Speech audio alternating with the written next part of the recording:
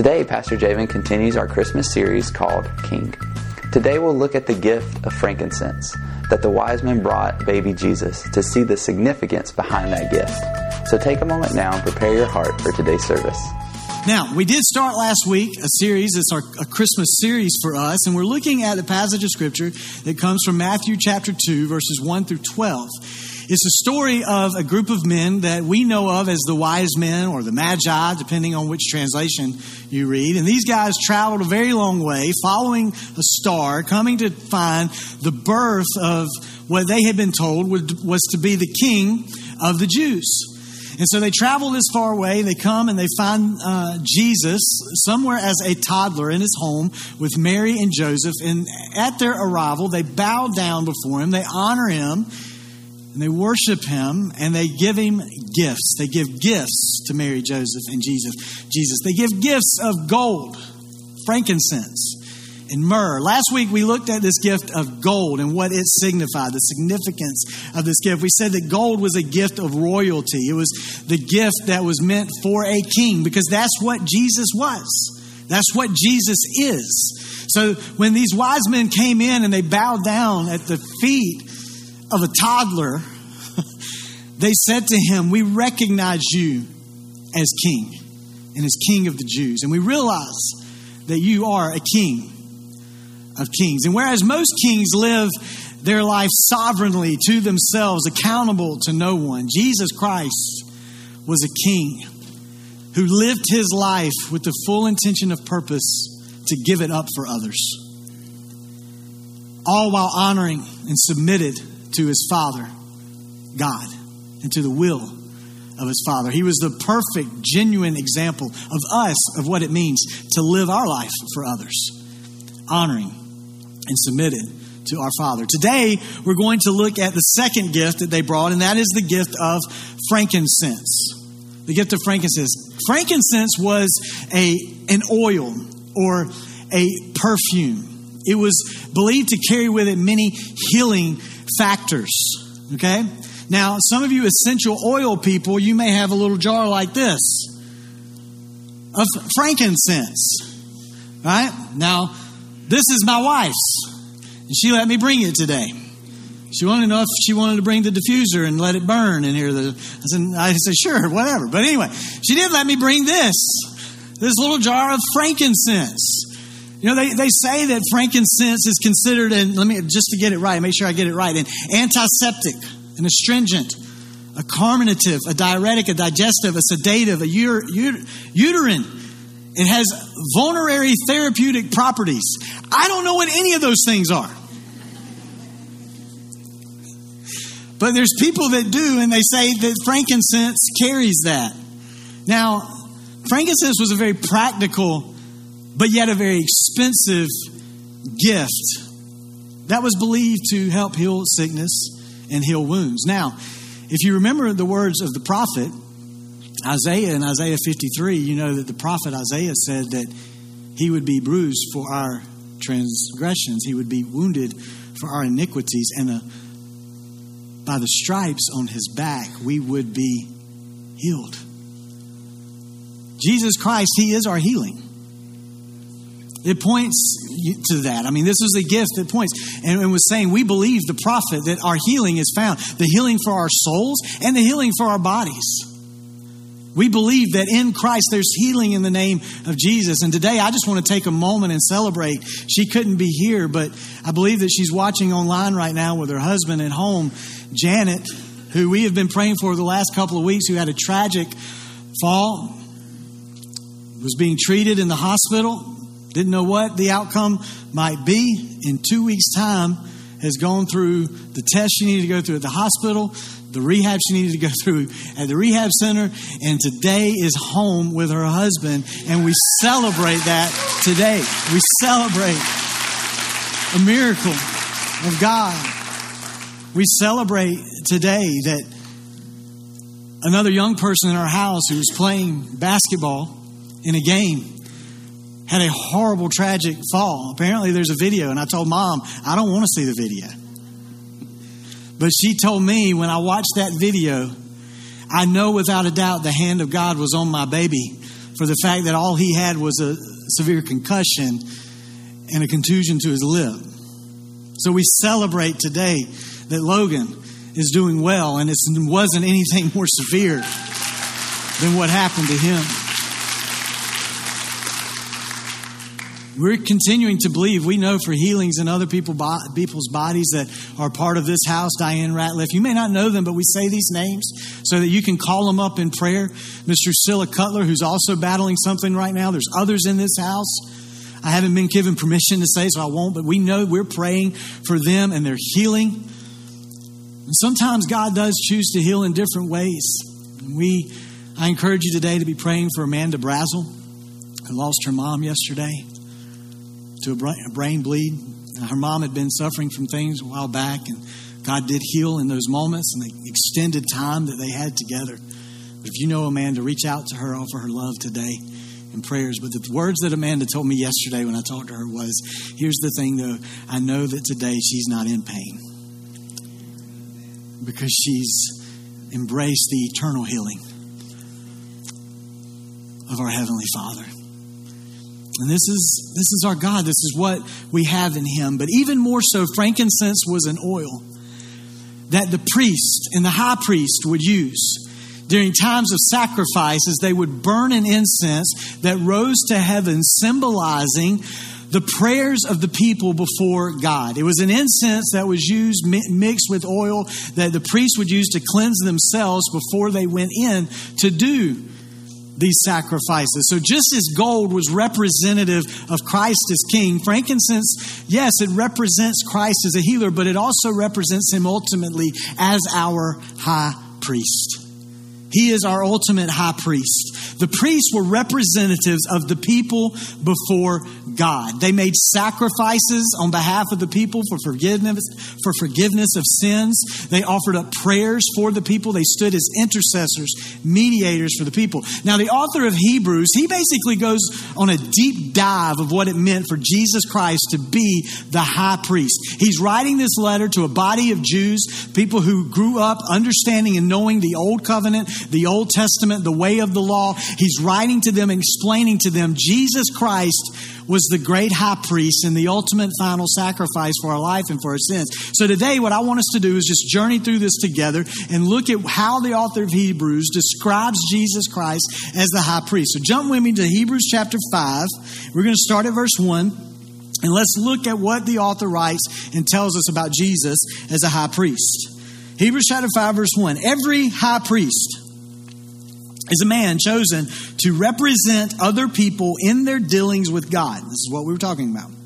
He presents their gifts to God and offers sacrifices for their sins. He is able to deal gently with ignorant and wayward people because He Himself is subject to the same weaknesses. That's why He must offer sacrifices for His own sins as well as the sins of others. And no one can become a high priest simply because he wants such an honor. It was a very sacred position. He must be called by God for this work just as Aaron was. That's why Christ did not honor Himself by assuming He would become high priest. No, He was chosen by God, who said to Him, "You're my son. Today I've become your father." Your calling is beginning today. And in another passage, God said to Him, "You are a priest forever in the order of Melchizedek." We're going to explain that more in just a moment. While Jesus was here on earth, He offered prayers and pleadings with a loud cry and tears. He's interceding to the one who would rescue and who could rescue Him from death. And God heard His prayers because of His deep reverence for God. Remember that. And even though Jesus was God's Son, He learned obedience from the things He suffered. And in this way, God qualified Him as a high priest.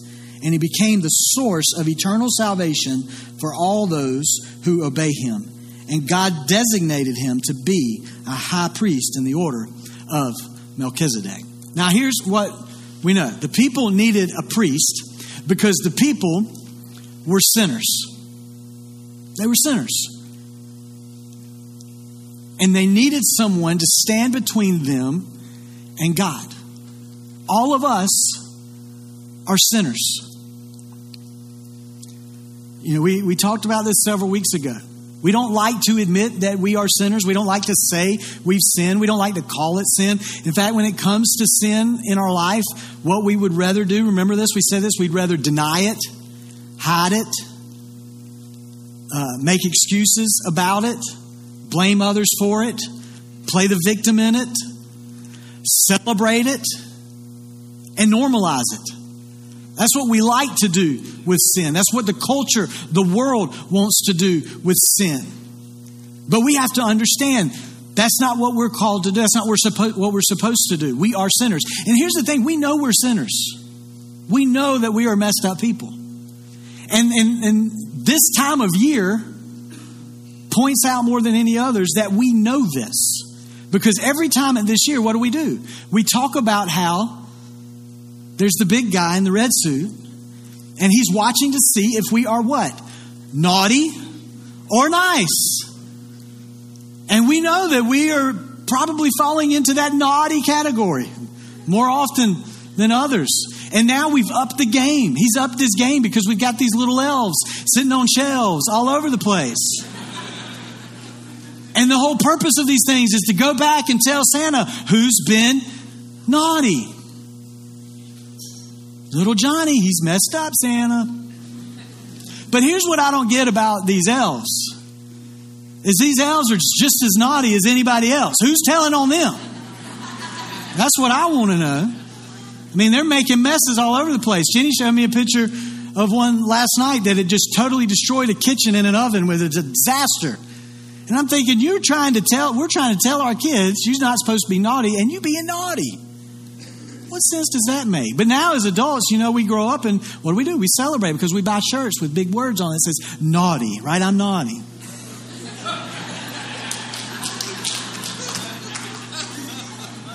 We just embrace it.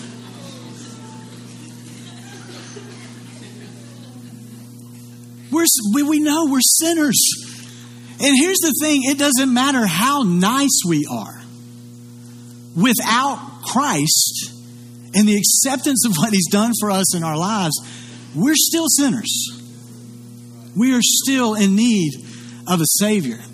And here's what we've got to understand: the transcendent holiness of God, to realize the severity of the sin of our life.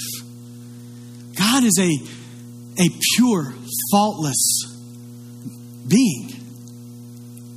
He is above all and over all. And His holiness is not just one of His attributes. It is the perfection of all His attributes. And until we understand the holiness of God and how separate we are from Him, we'll just continue to treat sin casually in our life. But we have to understand that we are separated not from Santa. We are separated from the Creator and sovereign God of the universe because of our sin. And because of that, we need someone to stand in the place of us, between us and God, for that sin. And that was Jesus Christ.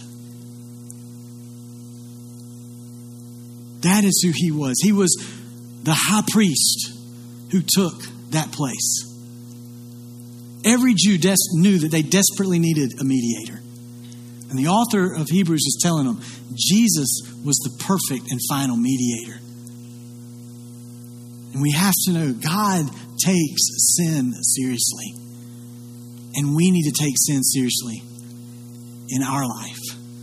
We cannot be reconciled to God without understanding what Jesus Christ has done for us. The gospel is not about if you've got a few problems, then try Jesus. The gospel is you're a sinner, I am a sinner, and we need Jesus Christ. We were separated and are separated by our sin from God. But the good news is that Jesus made a way for us to be reconciled with the Father and be in relationship with the God of this world, because He is our high priest. Let's look at what he goes on to say. Let's jump over to Hebrews chapter 8. verse 1, the author says, here's the main point. We have a high priest who sat down in the place of honor beside the throne of the majestic God in heaven. And there he ministers in the heavenly tabernacle, the true place of worship that was built by the Lord and not by human hands. Jump down to verse 6. But now Jesus, our high priest, has been given a ministry that's far superior to the old priesthood. For he's one who mediates for us a far better covenant with God, based on better promises. If the first covenant had been faultless, there would have been no need for a second covenant to replace it. But when God found fault with the people, he said, the day's coming, says the Lord, when I'll make a new covenant with the people of Israel and Judah. He's talking about what we read in what we call the Old Testament. That's the Old Covenant. That's what we see, that old promise of God to the nation of Israel. The author of Hebrews is explaining what Jesus Christ set up. He set up a new covenant. Let's keep going. Let's jump over to chapter 10, verse 1. He says, the old system under the law of Moses was only a shadow, a dim preview of the good things to come, not the good things themselves. The sacrifices under that system were repeated again and again, year after year, but they were never able to provide perfect cleansing for those who came to worship. If they could have provided perfect cleansing, the sacrifices would have stopped, for the worshipers would have been purified once for all time, and their feelings of guilt would have disappeared. But instead, those sacrifices actually reminded them of their sins year after year. Now jump to verse 11. Under the old covenant, the priest stands and ministers before the altar day after day, offering the same sacrifices again and again, which can never take away sins. But our high priest, talking about Jesus, offered himself to God as a single sacrifice for sins, good for all time. Then he sat down in the place of honor at God's right hand. There he waits until his enemies are humbled, made a footstool under his feet.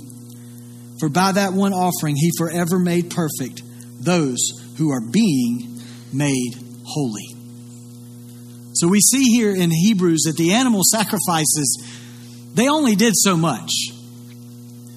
They could not make people perfectly forgiven. They wouldn't remove the consciousness of sin and fully take away our sins. In fact, the author of Hebrews tells us they were the constant reminder every time the sacrifice was done of just how bad of a people they were. Here we go again. There he goes. There's the priest. He's making more sacrifices. Why? Because we're really bad. And we sin a lot. It was constant reminders. See, prior to Jesus' death on the cross, God, our Father, passed over the sins of the people. But because of Jesus Christ, now the Father pardons the sins of the people. Prior to Jesus Christ, he would basically offer forgiveness of sins as credit from one forgiveness to the next. But through Jesus Christ now, and because of what Jesus Christ did, the debt of our sin was completely paid in full. This was the difference in Jesus Christ as high priest, the perfect one. There's an account in Numbers chapter 16 that talks about the people under Moses and Aaron. And they began to talk about Moses and talk about things. And they were defaming God. And God becomes angry and his wrath begins to come out on the people. And we look at this, and this is the type of passages that people read and they say, this God is such a vengeful God. He's such an angry God. But we neglect to realize that maybe there's consequences for things in life. And so what we see happen is Moses looks at Aaron and it says, quick, grab incense. take out the scepter and run out there burning the incense and get in between the middle of the people and start mediating on their behalf. And Aaron, who was the priest, did this and ran out between the people. And we saw when this happened, the wrath of God stopped. And Numbers tells us that Aaron was standing there between the living and the dead. That's the words from Numbers. And what it was a foreshadowing of our great high priest, Jesus Christ, who would take the moment to stand in the middle of all of humanity and not just stop the wrath of God, but to take the complete wrath of God on himself for our sins. And he rose again and he stands victorious now between those alive in him and the death of sin. He's our high priest. This is what he has done for us.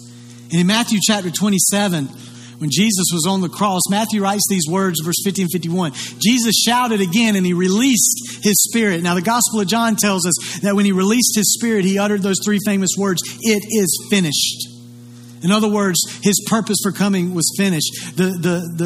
The reign of sin and death over people's lives, it's finished. The purpose for his first coming, it's finished. The old covenant, it's done, it's finished. And in verse 51 of Matthew 27, he says, and at that moment, the curtain in the sanctuary of the temple was torn in two, from top to bottom. The earth shook and rocks split apart. What was happening here? The curtain that was in the temple is what separated the Holy of Holies and the holy place. It's where the high priest would go, was the only one that could go into the Holy of Holies to intercede on behalf of the people. And he had to do this very carefully.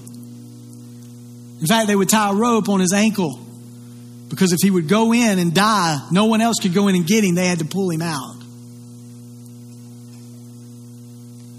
But when Jesus died on that cross, that curtain was ripped and torn in two. And it said, from this day forward, the old covenant is done. A new covenant has been established. And now it's not just a high priest that has to enter in in place of people. There's one great high priest that has already entered in and mediates on behalf of all of mankind. And that is Jesus Christ. And he has opened up a door for anybody and everybody to enter into the presence of the Creator God. And the author of Hebrews is trying to get these Jewish readers to understand and these Jewish listeners to understand that this priest has to come from a different order than what you understand. Every priest in Jewish culture came from the line of Levi. If you were not in the line of Levi, you could not be priest. And he's trying to get them to understand, you've got to realize this great high priest is going to have to come from a different order. And that's why he keeps telling them he's coming from the order of Melchizedek. Because this would be a priest that they would have known, they would have understood. And so let's look at chapter 7 real quick, a few verses from there. Chapter 7, verse 1, starting there. The author of Hebrews says, this Melchizedek, he was a king of the city of Salem and also a priest of God Most High. Basically what he's doing in these verses is he is quoting Genesis chapter 14, verses 18 to 20. The story of what all Jews would know about a guy named Melchizedek, a king and high priest, and Abram's encounter with this king before God ever established the covenant with Abraham and his promise to make him into a great nation, to bless all the world through Abraham. Abraham had this encounter with this priest, this king by the name of Melchizedek. And he says, when Abraham was returning home after winning a great battle against the kings, Melchizedek met him and blessed him. And then Abraham took a tenth of all he had captured in battle, and he gave it to Melchizedek. He tithed him. The name of Melchizedek means king of justice or king of righteousness. And king of Salem means king of peace. There's no record of his father or mother or any of his ancestors, no beginning or end to his life. He remains a priest forever, resembling the Son of God. In other words, he's saying, you recognize Melchizedek as this. There's no reason you shouldn't recognize Jesus Christ as this. Jump down to verse 11. He says, so if the priesthood of Levi, on which the law was based, could have achieved the perfection God intended, why did God need to establish a different priesthood with a priest in the order of Melchizedek instead of the order of Levi and Aaron? And if the priesthood is changed, the law must also be changed to permit it. For the priest we are talking about belongs to a different tribe, whose members have never served at the altar as priests. What I mean is, our Lord came from the tribe of Judah, and Moses never mentioned priests coming from that tribe. This change has been made very clear since a different priest, who is like Melchizedek, has appeared. Jesus became a priest not by meeting the physical requirement of belonging to the tribe of Levi, but by the power of a life that cannot be destroyed. And the psalmist, and here he's going to quote Psalm chapter 110, verse 4. What he's saying is the psalmist made a prophetic declaration thousands of years before about this king and about this priest. The psalmist pointed this out when he prophesied, "You are a priest forever in the order of Melchizedek." Then, jump down to a few more verses, verse 23. There were many priests under the old system, for death prevented them from remaining in office. But because Jesus lives forever, his priesthood lasts forever. Therefore, he's able once and forever to save those who come to God through him. He lives forever to intercede with God on their behalf. He's the kind of high priest we need because he's holy and he's blameless, unstained by sin. He has been set apart from sinners like us and has been given the high place of honor in heaven. See, what we know of Melchizedek, of both Melchizedek and Christ, is they were both men. The author of Hebrews recognizes that he was a man that Abraham honored. Jesus Christ was the Son of Man. He was man. He was God in flesh, but he was 100% man. We know that they were both kings and they were both priests. Melchizedek was a king of Salem. Jesus Christ is the King of Kings. But they were both high priests. We know that they were both appointed directly by God. The Old Testament, all we know from it was that Melchizedek was a priest in the order of God, appointed by God. And the psalmist declared that there would be one that would come, that would be a priest in that same order, and that is Jesus Christ. And both were called King of Righteousness and King of Peace. This is our high priest. This is our King. This is the man, Jesus Christ, the one who is our mediator between us and the Father. The one who took our place and took the wrath of God. And now, instead of God seeing our sin, when we come under Christ, believing and proclaiming him as Jesus and Lord of our life, we now have the righteousness of Christ on us. And that's what God sees. He extended his righteousness to us. He extended his peace to us. He is our high priest. He is our King of righteousness and peace. But not only that, he is a king who understands our weaknesses. He sympathizes with us. If you jump back in Hebrews chapter 4, look at what he says real quick. Hebrews chapter 4, verse 14. He says, "So then, since we have a great high priest who's entered heaven, Jesus, the Son of God, let us hold firmly to what we believe. This high priest of ours understands our weaknesses. For he faced all the same testings we do, yet he didn't sin.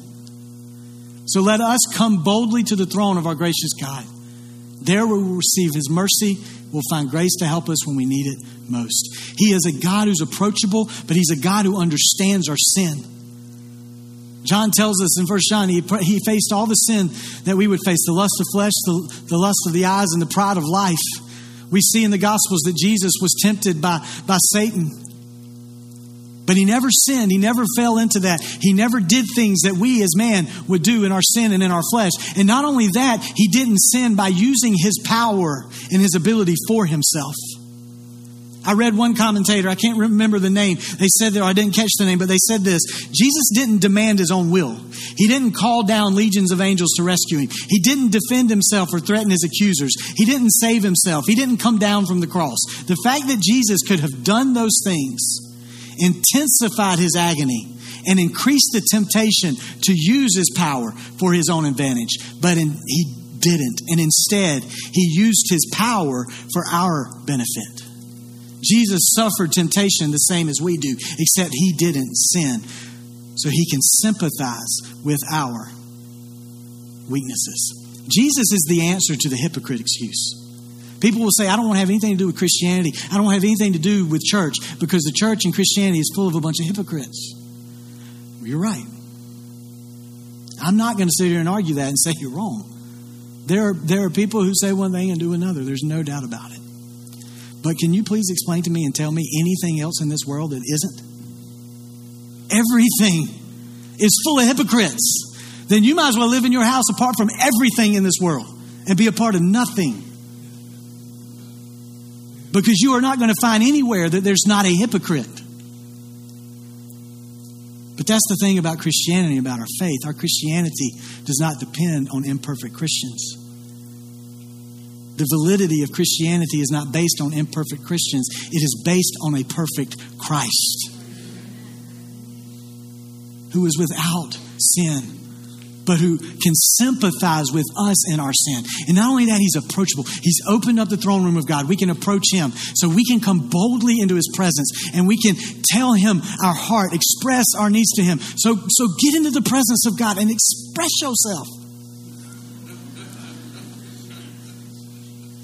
But remember the words of Hebrews chapter 5 when it talked about Jesus who petitioned God with loud cries and tears and pleas. And it says that he was heard by God because of his what? Do you remember this? Because of his reverent submission. So yes, you can express everything that's in your heart, but understand he's God. There has to be a balance and there has to be reverent submission between you and him as you approach this high priest.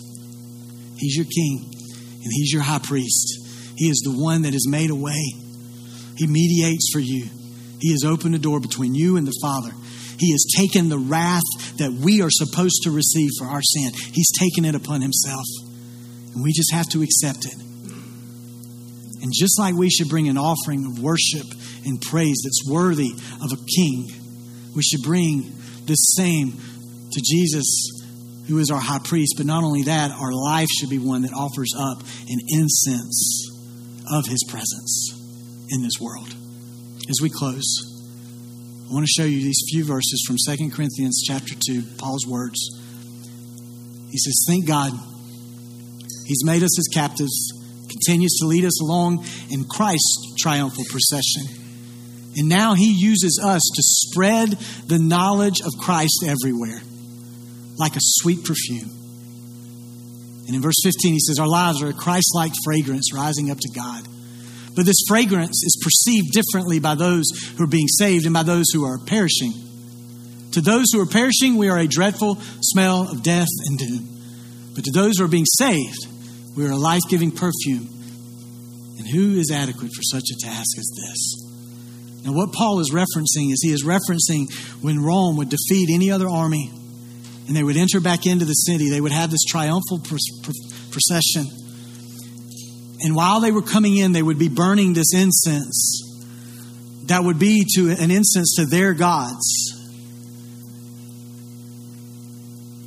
And while they were coming in and burning this incense, they would be traveling in with those celebrating in their army the victory, but also coming behind them those who were captive, those who were imprisoned, and now who were being taken captive by Rome.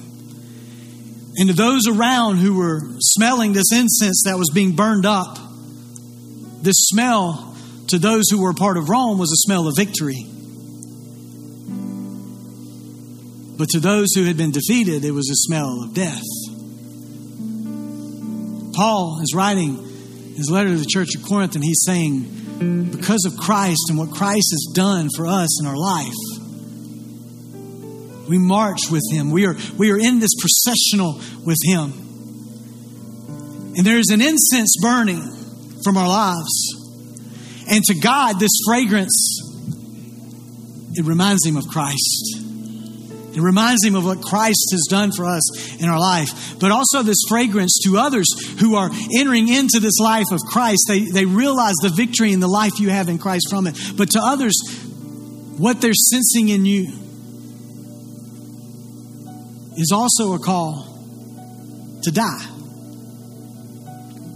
And there's many that don't want to accept that call, and that call to die to their self, to die to their will, to only focus on what they have to lose is not something they want to give up.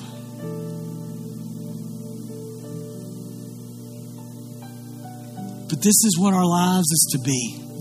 Because of our high priest, the one who made that final sacrifice and offered up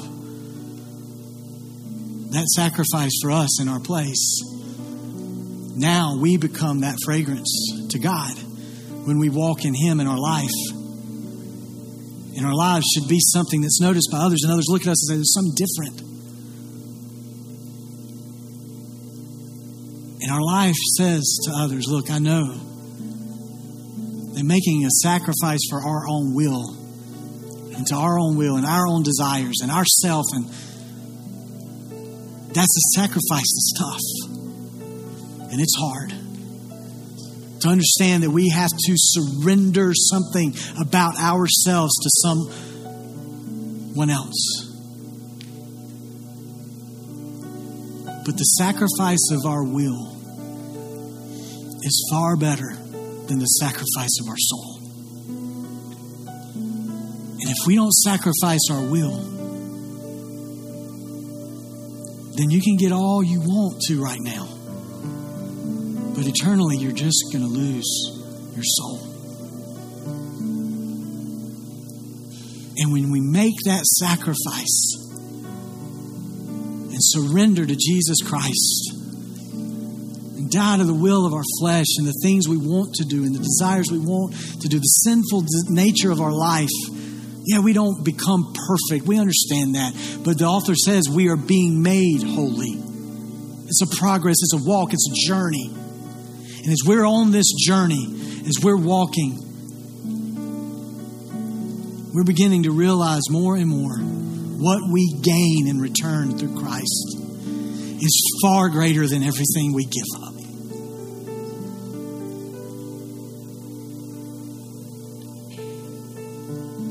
So, I just plead with you today, honor Him. Honor Him as King.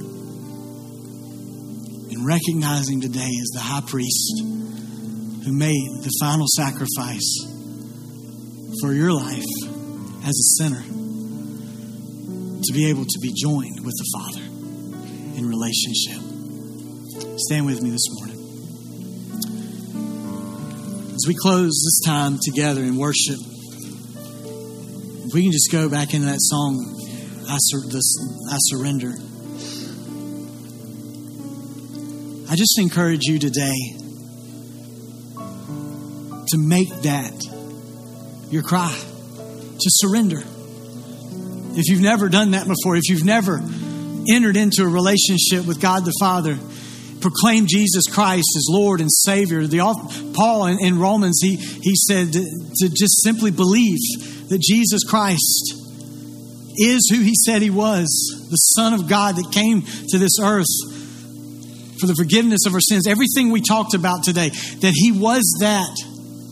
Believe He is who He said He was, and then confess with your mouth that Jesus Christ is Lord. So today, rather than denying that you're a sinner, rather than hiding it, rather than making excuses for it, rather than blaming others for it, rather than celebrating the fact that you live a life of sin, rather than making sin a normal part of your life, admit it and claim it and say, God, the sin that I'm living in, it's killing me. And today, I accept who You are. I believe that You are the Son of God, and I want to give my life to You and follow You. Confess Him as Lord of your life. Maybe that needs to be your surrender today. Maybe you've done that, but maybe you haven't surrendered completely to the Holy Spirit and allowing the Holy Spirit to move in your life the way that God wants the Holy Spirit to move in your life. Maybe that needs to be your surrender today. Maybe your prayer needs to be, this is my surrender. Whatever. your surrender is today. As we close, I just encourage you in these last moments to make that surrender before your high priest and your king today. Father, we give this time to you. We thank you for your word. And in this moment, Father, we make our surrender to you in Jesus' name. If you need prayer in any way today, we would love for you to reach out to us. You can go to our website, bwccamden.com, go to our contact page. You'll find a link there to request prayer or send us anything that you would like to communicate with us today. Or you can also simply text the word prayer to 803-676-7566. And we will be back in touch with you to find out how we can be in prayer for you. God bless you. We hope that you have a great week.